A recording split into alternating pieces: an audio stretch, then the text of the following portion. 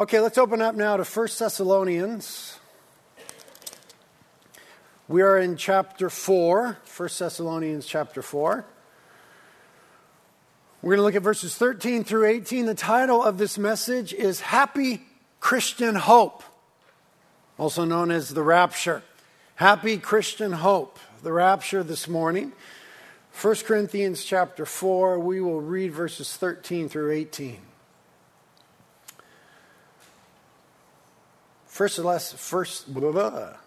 Tongue-tied already. 1 Thessalonians chapter 4, verse 13. Paul writes and says, "But we do not want you to be uninformed, brethren, about those who are asleep, that you may not grieve as do the rest who have no hope. For if we believe that Jesus died and rose again, even so God will bring with him those who have fallen asleep in Jesus. For this we say to you by the word of the Lord, that we who are alive and remain until the coming of the Lord shall not precede those who have fallen asleep. For the Lord himself will descend from heaven with a shout, with the voice of the archangel, and with the trumpet of God, and the dead in Christ shall rise first. And then we who are alive and remain shall be caught up together with them in the clouds to meet the Lord in the air, and thus we shall always be with the Lord. Therefore, comfort one another with these words." This is God's word. Let's pray. Lord, a glorious promise before us. A glorious promise, a supernatural, not normal, radical promise in front of us of you coming for your people. Us being united with you and reunited with loved ones who have died in the Lord and faith in you. A glorious promise, a day that is called in the New Testament the blessed hope, a day that we look forward to. So this morning, Lord, with this promise, encourage our hearts. Thank you that he who promised is faithful. You're faithful, God, to fulfill all your promises. And so encourage us with that truth and these truths and cause us to live in a way that are consonant with them, faithful to them. Help us to have hope this morning where we grieve. Help us to have fervency where we're complacent. Help us to pursue holiness where we're not, Lord, in light of your coming for us. Please now, Lord, help me to teach and preach in a way that's faithful to you, brings glory to your name, and is helpful to this church. We ask it together in Jesus' name. Amen. Amen. Well, this week was a busy week. Part of it was busy just doing pastor stuff. You know pastor stuff. Funerals, weddings, stuff like that. And I got to sit with a couple this week in our church, a young couple. They're getting married on September 5th. And I got to sit with them and talk about their wedding ceremony. This is actually one of my favorite things that I get to do as a Christian, because it's so cool when two young people are about to get married. Just that excitement and that fervency and that cute little thing that's going on, you know what I mean? Their love for one another and the excitement. And I love sitting down together and just talking about the ceremony. Okay, what are your hopes and your dreams? And this is always the case. The girl has been dreaming of this for decades. And the guy is generally like smart enough to say, yeah, whatever she wants, Pastor, whatever she says. And I know that's going to be a good relationship when he's got that attitude. And this one wasn't much different. It was the same. But I love sitting down and talking about the symbolism of a Christian wedding ceremony and what the various aspects of it mean and what it means that the man is dressed in black and the woman is dressed in white, a picture of Christ on the cross and the bride washed by the blood, and why we might take communion at a wedding ceremony, and the picture of the rings and the exchanging of life and the covenantal vows before God. It's just a fun thing to do. Fun thing to do. I was also confronted this week with the knowledge of some people in our body who are sick and, quite frankly, perhaps nearing the end. There may be in my future some funerals to do. And it's interesting, in the last few years, I've done more funerals than I have weddings. I'm not sure why that is. And funerals now are different for me than they were before. Maybe because I'm older, maybe because I'm more mature, maybe because of the death of my daughter a couple years ago, but there's a different thing about funerals for me now. There's a depth to the experience. For me, it even outweighs weddings. There's a depth to that experience. But they're also different for me now in another way, in that there's real hope at these funerals.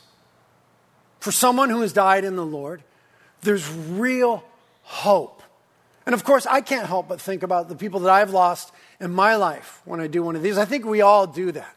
Right? We go to a funeral and we're thinking about certain people that have gone or may go soon. We have those thoughts. But there's a hope that has been formed in my life about death, funerals, and the reality of that through this passage. This has been one of the most important passages in my life because of the way that death has touched my life. And that's the issue of the text here. Paul was with the church in Thessalonica for just a short little time. And it's evident that in a short time, he taught them a lot. They must have been in Bible studies all day long, 7 days a week in Thessalonica. I mean, he taught them a lot. He was only with them for a short time. Oh man, microphone trouble. Lord, heal my microphone in Jesus' name, amen. And one of the things that he had spoke to them about was the coming of the Lord for his people.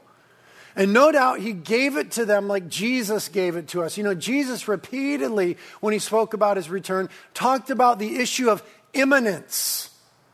Not to be confused with imminence. Imminence with an A after the M means to be present or operating within. That's not the word. Imminence with an I after the M means it could happen at any moment, right? Like the arrival of the Westmont students was imminent. It was coming soon. We talk about the coming of the Lord in that way, that it's imminent. And Jesus talked about it that way. And Jesus used all this language like, be ready, be watching, be aware, be prepared. It could happen at any time. And in light of the way that Christ framed that, we see throughout the New Testament this really immediate expectancy. Seems that those living in the New Testament certainly expected the coming of the Lord to happen in their lifetimes. And it's meant to be that way for every generation. It's not a mistake that they expected it and they got it wrong, they blew it. And it's meant to be that way. Because Jesus said, no man knows the day nor the hour. We're to live with a certain expectation. And for these believers in Thessalonica, that experience, that expectation was so real that they were worried about Christians who had died already and so missed the coming of the Lord for his people. That's the issue in the text, right? We see it there in verse 13. But we do not want you to be uninformed or ignorant, brethren, about those who are asleep. Now that word asleep is a Christian euphemism or gentle way of saying dead. We see that in the New Testament. If you have the New Living Translation, it doesn't beat around the bush. It says, for those who are dead. This comes from the Old Testament. You'll remember that often kings and prophets were spoken of when they died in this way. And they went to go sleep with their fathers. Right? It meant that they, like their fathers, grandfathers, so on and so forth, were now dead. Jesus picks up on this language in the New Testament. He talks about Lazarus as being asleep, though he was clearly dead. His sister said he's been dead for 4 days. By now he stinketh, in the old King James. There was a young girl in Mark chapter 5 who had died. She was definitely dead. Her mom said so, and Jesus spoke of her as being asleep. It wasn't a denial of the reality of death. It's a way of speaking about the temporary nature of death for God's people. It's not teaching soul sleep, that when we die, our soul is in some unconscious state until it's reunited with our body. That's not what it's teaching. The Bible says to be absent from the body is to be present with the Lord. Consciously present with the Lord. What that idea of the New Testament using the euphemism sleep for death is getting at is that it is temporary in nature for the Christian. That is to say, just as sleep is followed by an awakening for those who have put their faith in Christ, death is followed by a resurrection. Patterned on the death and resurrection of Jesus Christ. What do we sing about death and Jesus? Death could not hold him down. What do we say on that wonderful holiday Easter? We say, help Jesus with a dumb microphone. We say Christ is risen, and he is risen indeed. Right? Christ is risen. And that's why this phraseology is used here, and that's what the text is teaching us about. And I have been thankful for this text in my life because it touches the issue of bereavement.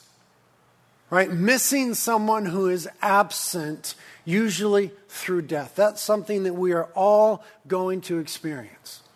And it's difficult because God didn't make us to die. God made us to live. We weren't originally equipped with this death thing and dealing with death. That's why it's so difficult when we face it in its various forms. And death is cruel in our world. It's the result of sin in our world. And so Scripture calls death an enemy. That's the way that Scripture speaks about death. An enemy who is to be defeated by Jesus Christ. Somebody say amen. Amen. And so there's great hope that's been so helpful to me and others in this text. Again, look at verses 15 and 16. For this we say to you by the word of the Lord. Right? Claim of authority there. All Scripture is inspired by God, but it appears this is something that God communicated directly to him, maybe in his time in Arabia. For this we say to you by the word of the Lord, that we who are alive and remain until the coming of the Lord shall not precede those who have fallen asleep.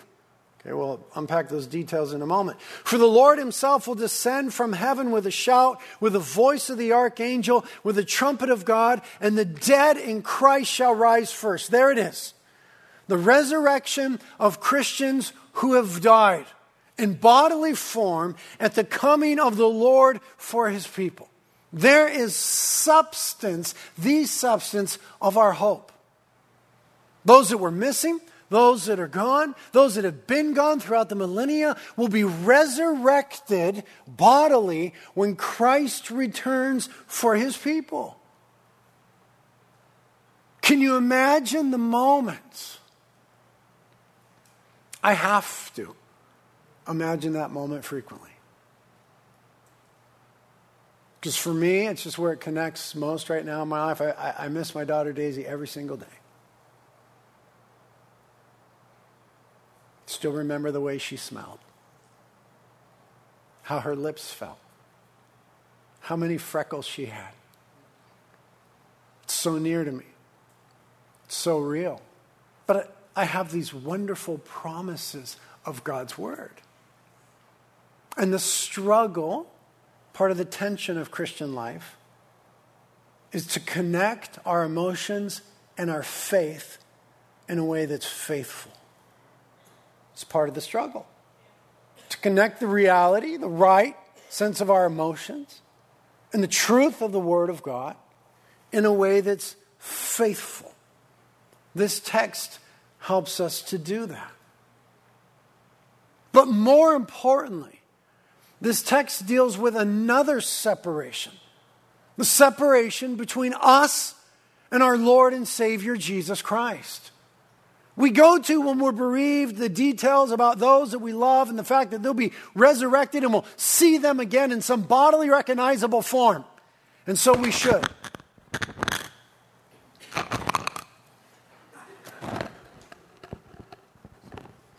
What can you do?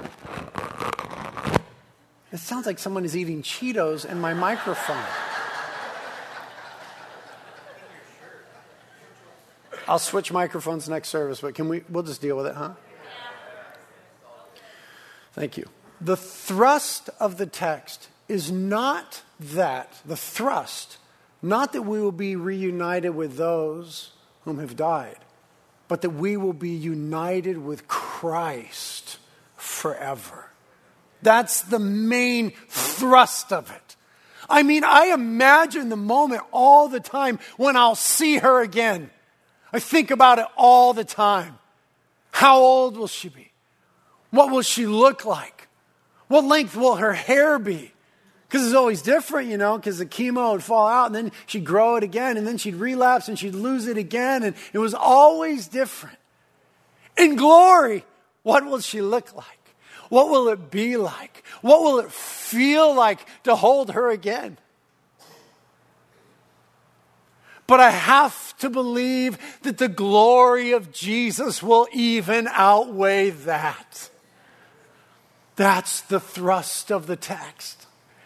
As much as we can't wait to see those whom we love, the power of the text is the phrase, and thus we will always be with the Lord.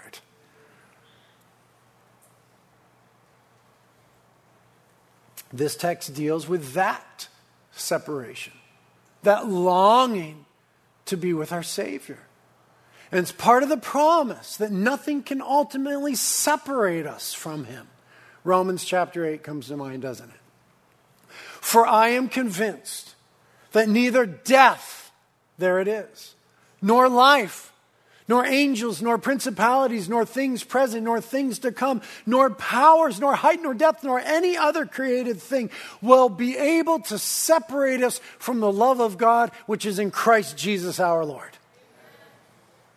That's the good news that is shown to us in a tangible, picturesque sort of way in this text. Because there are times in life where we feel as though something has separated us from God in some way. And sometimes life seems so difficult and cruel and long and tumultuous that we look forward to more than ever this day of union. That promise is showed forth in reality in an event in this text. There's a great reunion promised with those whom we miss and love, Christians that have died in Christ, and with Christ Himself. There is a great reunion promise in this text.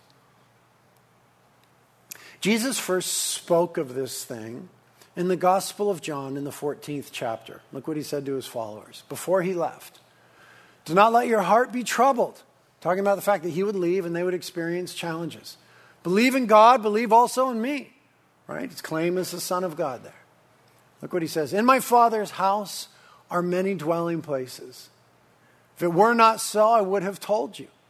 For I go to prepare a place for you. If I go, and He did, and prepare a place for you, I will come again, and He will, and receive you to myself, that where I am, there you may be also. That's the intention of the text. That's the heartbeat of God. That God wants to be with His people. That has always been the intent. When He created us, He put us in the garden, and God was there with us. Our rebellion came, sin came, and that communion was broken, but God has always endeavored to restore this with thing. So He commanded Moses to make the tabernacle, and He said about it, there I will meet with my people, and my people can meet with me. God's ancient desire to be with us because He loves us. And then He said, let's make this thing a little more durable. Let's build the temple in Jerusalem, and I will place my presence in the temple that my people can always come there and meet with and be with me, and I will be with them. God's desire fulfilled in another way. And then when Jesus comes, we're told that His name would be Emmanuel, God with us. So that John started out his gospel by saying, in the beginning was a Word, speaking of Jesus. And the Word was with God, and the Word was God. And then about the 14th verse, and the Word became flesh and dwelt among us. Another expression of God's desire to be with the people He loves. God with us. And the end game of it all, as we study in the book of Revelation, the end game of it all is God with us. Revelation 21, of course. Then I saw a new heaven and a new earth, for the first heaven and the first earth passed away, and there's no longer any sea. That doesn't mean there's no surfing. It's a Jewish idiom for separations among people. I hope. And I saw the holy city, New Jerusalem, coming down out of heaven from God, made ready as a bride adorned for her husband. And I heard a loud voice from the throne saying, "Behold, the tabernacle of God is among men, and he will dwell among them, and they shall be his people, and God himself will be among them." That's the intent. That's the desire. That's what God has wanted to do. That is why God sent his Son, Jesus Christ, to seek and save those who were lost and to die on the cross in our place, that we might be forgiven for our sins, the separation, the veil removed, and us brought to God in relationship. And the text before us is a beautiful expression, picture of that day when we are united in a particular way. Being with the Lord, is coming for his people. So the question that looms always when you begin to dive into this text is, well, when? When? Because now would be nice. I often say that. You hear young couples who are just falling in love sometimes say, I hope the Lord doesn't come too soon. I want to experience marriage. Okay. When we understand the implications of us being united to Christ in glory, always with the Lord, this reality taking place, everything else pales in comparison. The ancient cry of the church is, "Maranatha, come soon, Lord Jesus, come soon." The posture of the church, as dictated by Christ, is one of waiting, expectancy. We're supposed to be thinking and wondering and hoping when. And there's a few details that need to be sorted through there. There's a couple different ways to talk about it. Question that is debated within the church is this part of the second coming that we studied about in Revelation 19? Is this part of the second coming, or is this a separate event that some would call the rapture of the church? It's not that there's two comings. There's not two second comings, There are two comings. The first coming when Christ died on the cross and rose from the dead. The second coming when he returns in glory and establishes his kingdom. But there are not two second comings. Even if the event is separate in time from the second coming of Jesus Christ, it's not called a second coming. There's a coming of the Lord for his people. What we see right here. And then there's the coming of the Lord to the earth to establish his kingdom.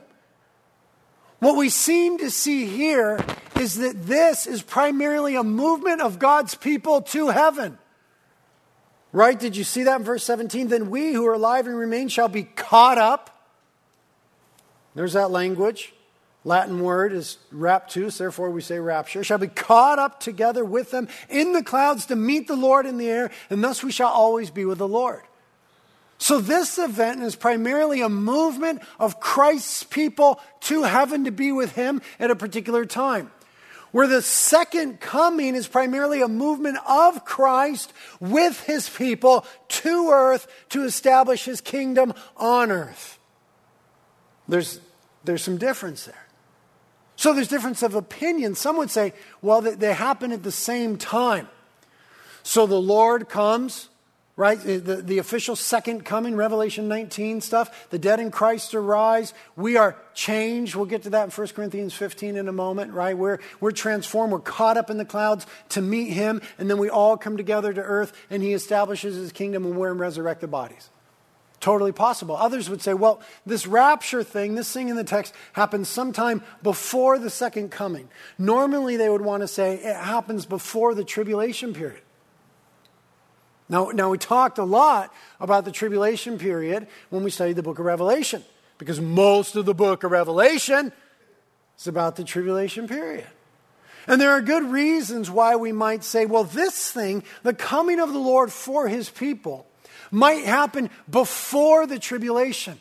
There's two predominant views: pre-trib, before, and post-trib, after. There's some mid-trib stuff, but we'll ignore it. Pre-trib, post-trib.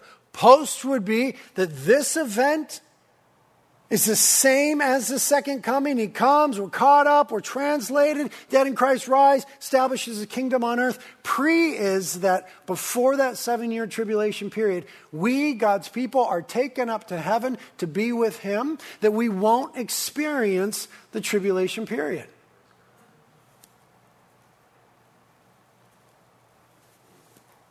Now, it's an open debate, and it's totally cool, whichever one you are. It's no big deal to me. It's a secondary issue. Never divides us. I think it happens pre-tribulation. If you don't, no big deal. I'll explain it to you on the way up. You'll get it there. I'm kidding. I'll explain it to you right now, briefly. Think about the nature of the tribulation period as we studied it in our study of the book of Revelation. Look at Revelation 6, the last 2 verses right here. And they said to the mountains and to the rocks, fall on us and hide us from the presence of him who sits on the throne and from the wrath of the Lamb. For the great day of their wrath has come, and who is able to stand? That's at the very beginning of the tribulation period. And then repeatedly throughout the tribulation period, we see it denoted as the wrath of God on an unrepentant world. There are other things going on. There's the wrath of the dragon happening, right? And there's world things happening. But it's primarily God's wrath on an unrepentant world. Tribulation period. We studied that. Look in chapter 1 of Thessalonians and see what it says in verse 10. Turn there in your Bible. 1 Thessalonians, you're already there. Chapter 1, verse 10. Start in verse 9 for a little context. For they themselves report about us what kind of reception we had with you and how you turned to God from idols to serve a living and true God. So they're not unrepentant. These are the repentant. And to wait for his Son from heaven, whom he raised from the dead, that is Jesus, who delivers us from the wrath to come. That's important. Who delivers us from the wrath to come. So if the tribulation period is primarily God's wrath poured out on an unrepentant world, we have, through the cross and resurrection of Jesus Christ, been delivered from the wrath to come.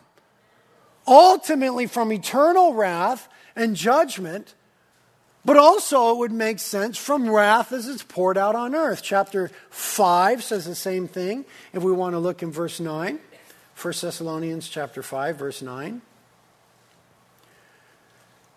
Says, for God has not destined us for wrath, speaking to believers, but for obtaining salvation through our Lord Jesus Christ, who died for us, that whether we are awake or asleep, we may live together with him. So what we believe as Christians is that Jesus died on the cross in our place, that we might be forgiven of our sins. And when that happened, he took the wrath of God for us. And so the wrath that we had stored up in our rebellion to God has been dealt with at the cross. So Romans 8:1 says, there is therefore now no condemnation for those who are in Christ Jesus. There's no more wrath for us. Christ took it all for us, we who have put our faith in Jesus' work on the cross.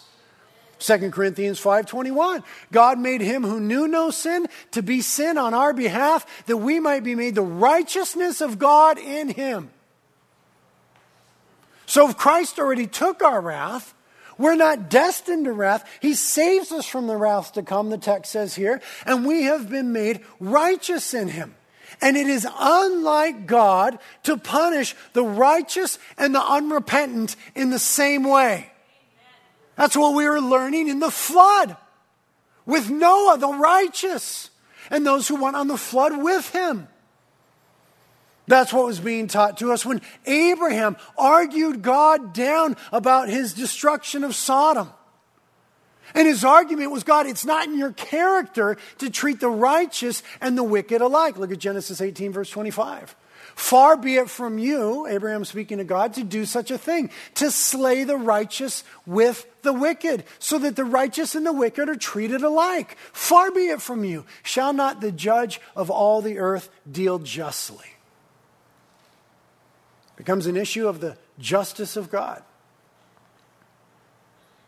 And so wouldn't it make sense that we then would experience the wrath of God during the tribulation period? That would be double wrath. Jesus already took our wrath, and now we're getting God's wrath?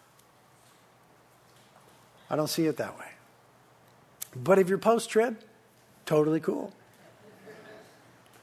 There's much more to it, but there is also the doctrine of imminence. Now, this might be a little detailed for some people. It's okay. You don't have to understand everything in a sermon. But the doctrine of imminence, again, as we already mentioned, Jesus put us in this posture that it might happen at any time. Right? The New Testament, we see that. That's why they were tripping when Christians were already dying. They're like, wait a minute. People in our church are dying. Jesus hasn't come yet? Like, should happen really soon. When is this going to happen? That's the posture of the New Testament. That's to be the posture of the Christian. But for the second coming, the coming of Jesus in victory to establish his kingdom on earth, there are clear signs that precede that. If we look at the book of Daniel, or we look at Matthew 24, if we look at the book of Revelation, there are clear signs that precede the second coming. So it wouldn't be so imminent. It would be like, yeah, this has got to happen. And yet we have this tension of the doctrine of imminence, that it could happen at any time. The rapture, this understanding of it, of a pre-trib rapture, sort of supports that idea. We're not in the tribulation period. There are no definite signs that must precede the rapture of the church. It could happen at any moment. And I think that's how we're supposed to live. I think that radically informs and affects and transforms the way that we live. And I think that was the intention of Christ and the intention of the New Testament. I think that's the truth, the reality, that Christ could come for his people when? At any moment. How about now? Would have been nice. Let's leave when behind for a moment and concentrate on what? We already got the why. God wants to be with his people. Let's look at some of the glorious details of the text as they connect with Paul's intent. Again, the intent of the text here is that believers would be comforted by the glorious truth of the resurrection concerning Christian loved ones who had died. Again, verse 13. We don't want you to be uninformed, brethren, about those who are asleep. Look at the implications. That you may not grieve as do the rest who have no hope. That you may not grieve as do the rest that have no hope. In Paul's time, as in our time, bless you, there were all sorts of what's the word I'm looking for? Ideologies, understandings, thoughts about death and its permanence and what happens, and lack thereof. So that oftentimes a funeral during Paul's time was a hopeless thing. It seemed as though for many that death was the final word, the ultimate separation. And Paul is telling them that's not the Christian truth. We know something different. That death is an enemy who's been defeated by Christ upon the cross and his resurrection from the dead, and death does not have the final word. That's what he's telling them here. That just as Christ is risen from the dead, believers will be risen from the dead in the future. So go ahead and grieve, but not like everybody else, because we have hope. See how this text saves us? You see how this text has saved my life in the last couple of years? We have real hope. And maybe you've been there, you've been at a funeral where, man, it's just hopeless. Those are dark moments for everyone involved. That's not our reality. Death doesn't win. Death doesn't have the final word. Death, when you're in Christ, is not final. Now, it's right for Christians to grieve. But we have to, again, bring our grief, bring our emotions some way to connect with scriptural truth. That's how we get through the day. It's right for us to grieve. But we do not grieve apart from the hope of resurrection and the coming of the Lord for his people. We don't bifurcate those. That's a reality. So we bring that scriptural truth to bear on our grief. Go ahead and grieve, but don't grieve as those who have no hope, because we have hope in Christ.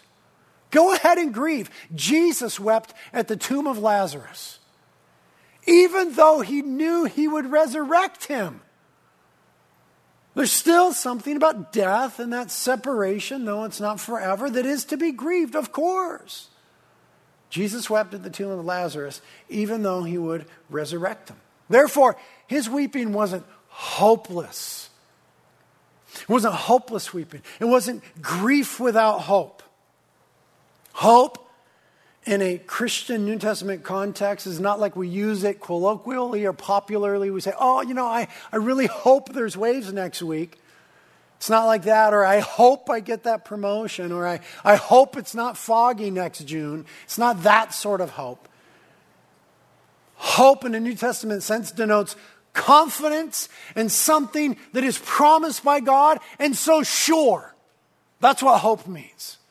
It's not, I hope maybe. It's hope that transforms the way that we think, feel, and live, because it's based on a promise from God. The promise here is that death does not have the final word, that there will be a resurrection. And what is the basis of that hope? The basis of that hope is Christ's own resurrection. Again, verse 14. For if we believe that Jesus died and rose again, do we believe it? Let me pause right there for a moment. You cannot be a Christian if you don't believe that. Amen. That is an essential part of the historic biblical Christian faith. A bodily resurrection. Not a spiritual resurrection, so to speak. Not he didn't resurrect, but it was still an important message. It is an essential part of the Christian faith that we believe that Jesus rose from the dead. He's basing it on that.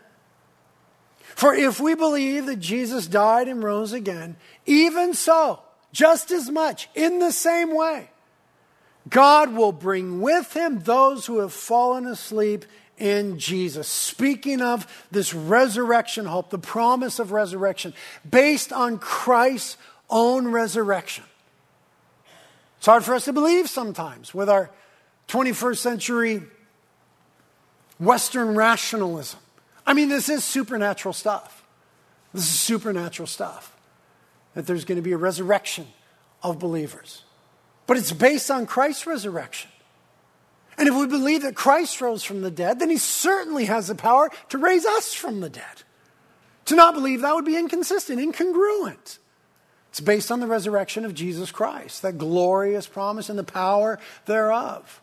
The same power that rose Christ from the dead is that which works in us. Turn to 1 Corinthians 15 as we see a little bit of this. 1 Corinthians 15. How's the temperature for you guys? Great? Cold? Yeah, I'm slightly freezing. We'll see if we can adjust it. We've been at church now for 12 years and we still cannot figure out AC. It's always too hot or too cold, but maybe the problem is me. Maybe it's us. 1 Corinthians chapter 15. Let's start reading in verse 12.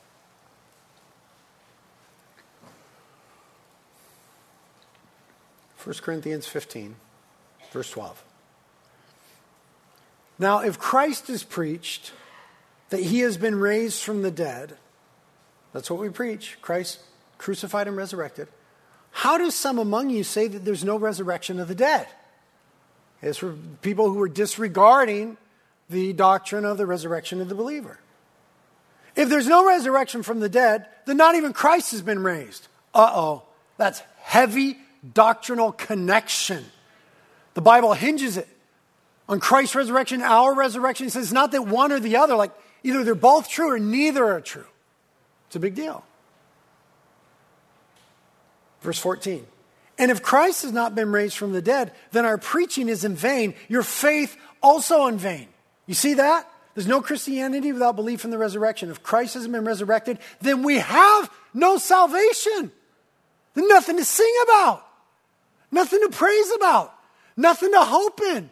It's just another guy who died in the Middle East at the hands of the Romans. But if he rose from the dead, then his claim that he is the Son of the living God, the way, the truth, and the life, is true. It's a big deal. Verse 15, moreover, we're even found to be false witnesses of God because we witnessed against God that he raised Christ, whom he did not raise, if in fact the dead are not raised. He's saying this thing, this future belief of the resurrection of believers, is not so. It's not so from outer space. It's part of God's plan. Resurrection to redeem our bodies. Verse 16. For the dead are not raised, not even Christ has been raised. And if Christ has not been raised, your faith is worthless. You're still in your sins. See that?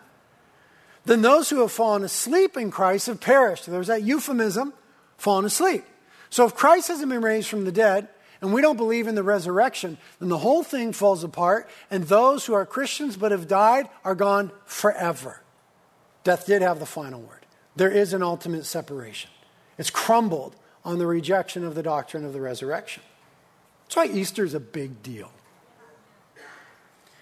Verse 19, if we have hoped in Christ in this life only, we are of all men most to be pitied.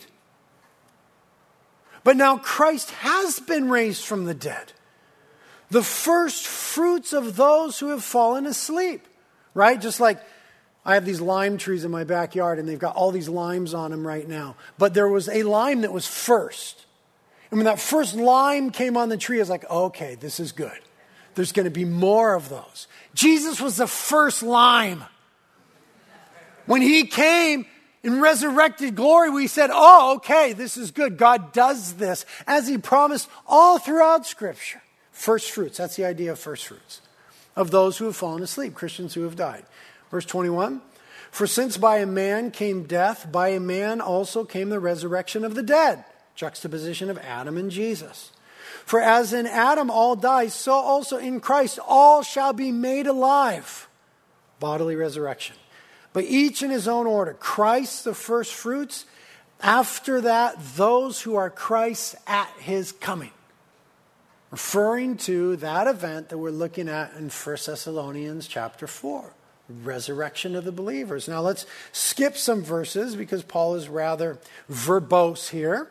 And let's go to verse 50. Verse 50. 1 Corinthians chapter 15, verse 50. Now he speaks rather about the same event that we're looking at in 1 Thessalonians chapter 4. Verse 50, he says, now I say this, brethren, that flesh and blood cannot inherit the kingdom of God, nor does the perishable inherit the imperishable. Behold, I tell you a mystery. We shall not all sleep. Not every Christian is going to die or experience death. But we shall all be changed in a moment, in the twinkling of an eye, at the last trumpet. Same event. For the trumpet will sound, and the dead will be raised imperishable, and we shall be changed. There it is. There it is. The dead shall be raised imperishable, meaning glorified bodies that are built to last for eternity. This body is not eternal. Look in the mirror. It's not eternal. It's decaying. But there is a resurrected form of this body that's fit for eternity. Christ's physical body died truly on the cross, but he was resurrected in glory and a new resurrection body, and he lives forever, and thus shall we also be. That's the idea here. The dead in Christ shall be raised imperishable. And then it says, and we shall be changed. So if this event happens in our lifetime, those who are still alive, 1 Thessalonians 4 said, we'll be caught up in the sky to meet the Lord, and we will immediately have resurrected bodies. No more bad knees, Al. No more bad back, Pops. None of it. Resurrected, built to last forever with Jesus in glory bodies. You say, oh, how old will I be in my glorified body? No idea. I have a theory, but I won't share it. Verse 53. For this perishable must put on the imperishable, right? This body's perishable, like cheese. Must put on the imperishable. That was too close to home for some of us. And this mortal must put on immortality. There it is, this promise of immortality in Christ. Verse 54, but when this perishable will have put on the imperishable and this mortal will have put on the immortal, then will come about the saying that is written, death is swallowed up in victory. Oh, death, where is your sting? Oh, death, where is your victory? The sting of death is sin. The power of sin is the law. But thanks be to God who gives us the victory through our Lord Jesus Christ. Then he says in verse 58, therefore, my beloved brethren, in light of these wonderful truths, be steadfast and immovable. There's a good phrase. Pause right there. Be steadfast and immovable. Sometimes we feel as though the ways of this world and the woes of this world and the losses and the trials and the tribulations will overwhelm us. But we have a better promise. We have a better truth. And so we're told to be steadfast. Be immovable. It's talking about in our walk with the Lord, in our relationship with Him, and our service to Him. Nothing that happens in this world has final sway. Christ is King. And He's coming for His people. Therefore, my beloved brethren, be steadfast and immovable. And it says, always abounding in the work of the Lord, knowing that your toil is not in vain in the Lord. Abound in the work of the Lord. There's other things that we're going to do in this lifetime, other work, and that's great. That's part of life. That's part of God's design. But make sure that in some way in your life, you are abounding in work for the Lord. Who can reject that? Why would we not give careful attention to that? Working with your hands is good. That's part of God's plan. Other things that you do in your life, that's good. That's part of God's plan. But in some way, aspire to abound in work for the Lord. For that one thing is never in vain. There's a lot of stuff I've done in my life that's probably in vain. Working for the Lord will never be in vain because of the doctrine of the resurrection and eternity with Him. Back to 1 Thessalonians as we finish now. I heard when Ryan was teaching for me a few weeks ago, he revealed my trick of saying, finally, as we finish. It's not my trick, it's Paul's trick. He said finally in the first verse of chapter 4, he's still going. And I'm still going. Again, verses 15 and 16. Just now that we have a little more background. 1 Thessalonians 4, 15 and 16. For this we say to you by the word of the Lord, that we who are alive and remain until the coming of the Lord shall not precede those who have fallen asleep. Their resurrection is actually just before ours. For the Lord Himself will descend from heaven with a shout, with the voice of the archangel, with the trumpet of God, and the dead in Christ shall rise first. Man, that's just big drama stuff. Drama in a good sense. I mean, this is big stuff. The Lord descending, the shout of the archangel, the trumpet of God, and then bodies being resurrected of dead Christians. I mean, that's what it teaches. That's what it says. The Jews also had this hope. That's why when you go to Israel or any believing Jew anywhere in the world, they're always buried facing the Temple Mount in Jerusalem. Based on the belief that when Messiah comes, He'll come to the Temple Mount, and thus He will, and they'll be resurrected this way, and the first thing they'll see is the Messiah. When you go to Jerusalem, you see all these Jewish graves all around the city, and they're all facing the western gate of the Temple Mount, the gate beautiful, where Messiah is expected to come, so that when they're resurrected, now, I don't know if it's going to work that way or not, but it's going to work. Resurrected bodies in glory. You may be asking the question, well, where have the dead been if they're without their body? Well, 2 Corinthians chapter 5, verse 8 is pretty clear. It says to be absent from the body is to be present with the Lord. There it is.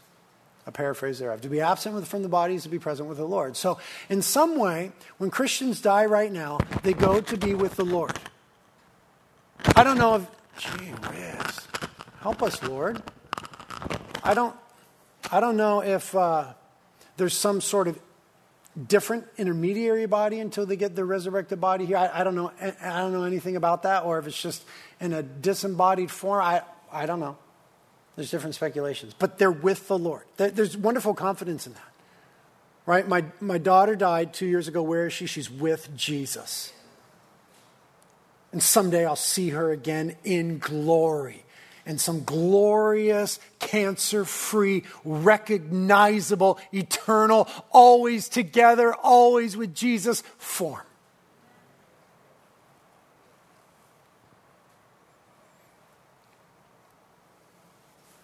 So you see how this text helps us? This text helps us. It helps us as sufferers, as mourners, as people who lose, who experience death. The final verse is, verse 18, therefore comfort one another with these words. There's great comfort in this. There's encouragement in it, as we saw from 1 Corinthians 15:58. Be steadfast, be immovable. There's exhortation in it. Look at these couple of verses from 1 John. Now, little children, abide in him, so that when he appears, we may have confidence and not shrink away from him in shame at his coming. See how great of love the Father has bestowed on us that we should be called children of God, and such we are. Beloved, now we are children of God. It's not yet appeared as yet what we will be. We know that when he appears, we will be like him because we will see him just as he is. Resurrected bodies. Look what it says in verse 3. And everyone who has this hope fixed on him, Jesus, purifies himself just as he is pure. This doctrine of the return of Jesus for his people is to have a purifying effect in our lives exactly because of what Jesus said. It could happen at any moment. Therefore, it just makes sense. Therefore, live in a faithful way. The Lord may come at any time. And we know that sometime after we're collected to him, we will stand before the judgment seat of Christ and give an account on how we've been faithful in this life with the things he gave us to be faithful with. We'll give an account. We won't be judged for our sins or condemned because Christ took them for us. But we will be evaluated on faithfulness and then rewarded accordingly. So, live in a way that's faithful because that day could come at any time. So rid yourself of the language of tomorrow I'll repent. Next week I'll get serious. I'll serve the Lord then. I'll get it together then. I'll make it count then. I'll pursue wholeness in my marriage then. I'll be a more faithful father then. I'll witness to my coworker then. Today is the day. Christ may come at any time. Some of us need to hear that. Live faithfully for Jesus today. Abound. It's like Cheetos, a chipmunk. Abound in work for the Lord. Some of you need to hear that today. Some of you just need to hear, be steadfast and immovable. Persevere. Life is hard, but Jesus is coming. Some of us need to hear, be comforted. You'll see them again. And even more wonderful, we will be with the Lord forever. Amen. Thank you, Lord, for these wonderful truths and the way that they encourage us. We look forward to the great reunion of us with you. And we just pray that until that time, you would just help us by the Holy Spirit to be faithful. Maybe we need to be faithful with our grief. Maybe we need to be faithful with our work. Maybe we need to be faithful with our marriages, our witness, whatever it is. Help us, Holy Spirit, to be faithful. Speak to us about those things in our lives. And help us now, Lord, to press into you. Holy Spirit, that you would come manifest the sweetness of Jesus in this place. That we would have a little foretaste For Christ is already Emmanuel, God with us. Help us to know and believe, rejoice in, and experience the presence of God in this place. May the nearness of God be our good. May the joy of the Lord be our strength. Help us, Holy Spirit, to draw near to and exalt and obey Jesus.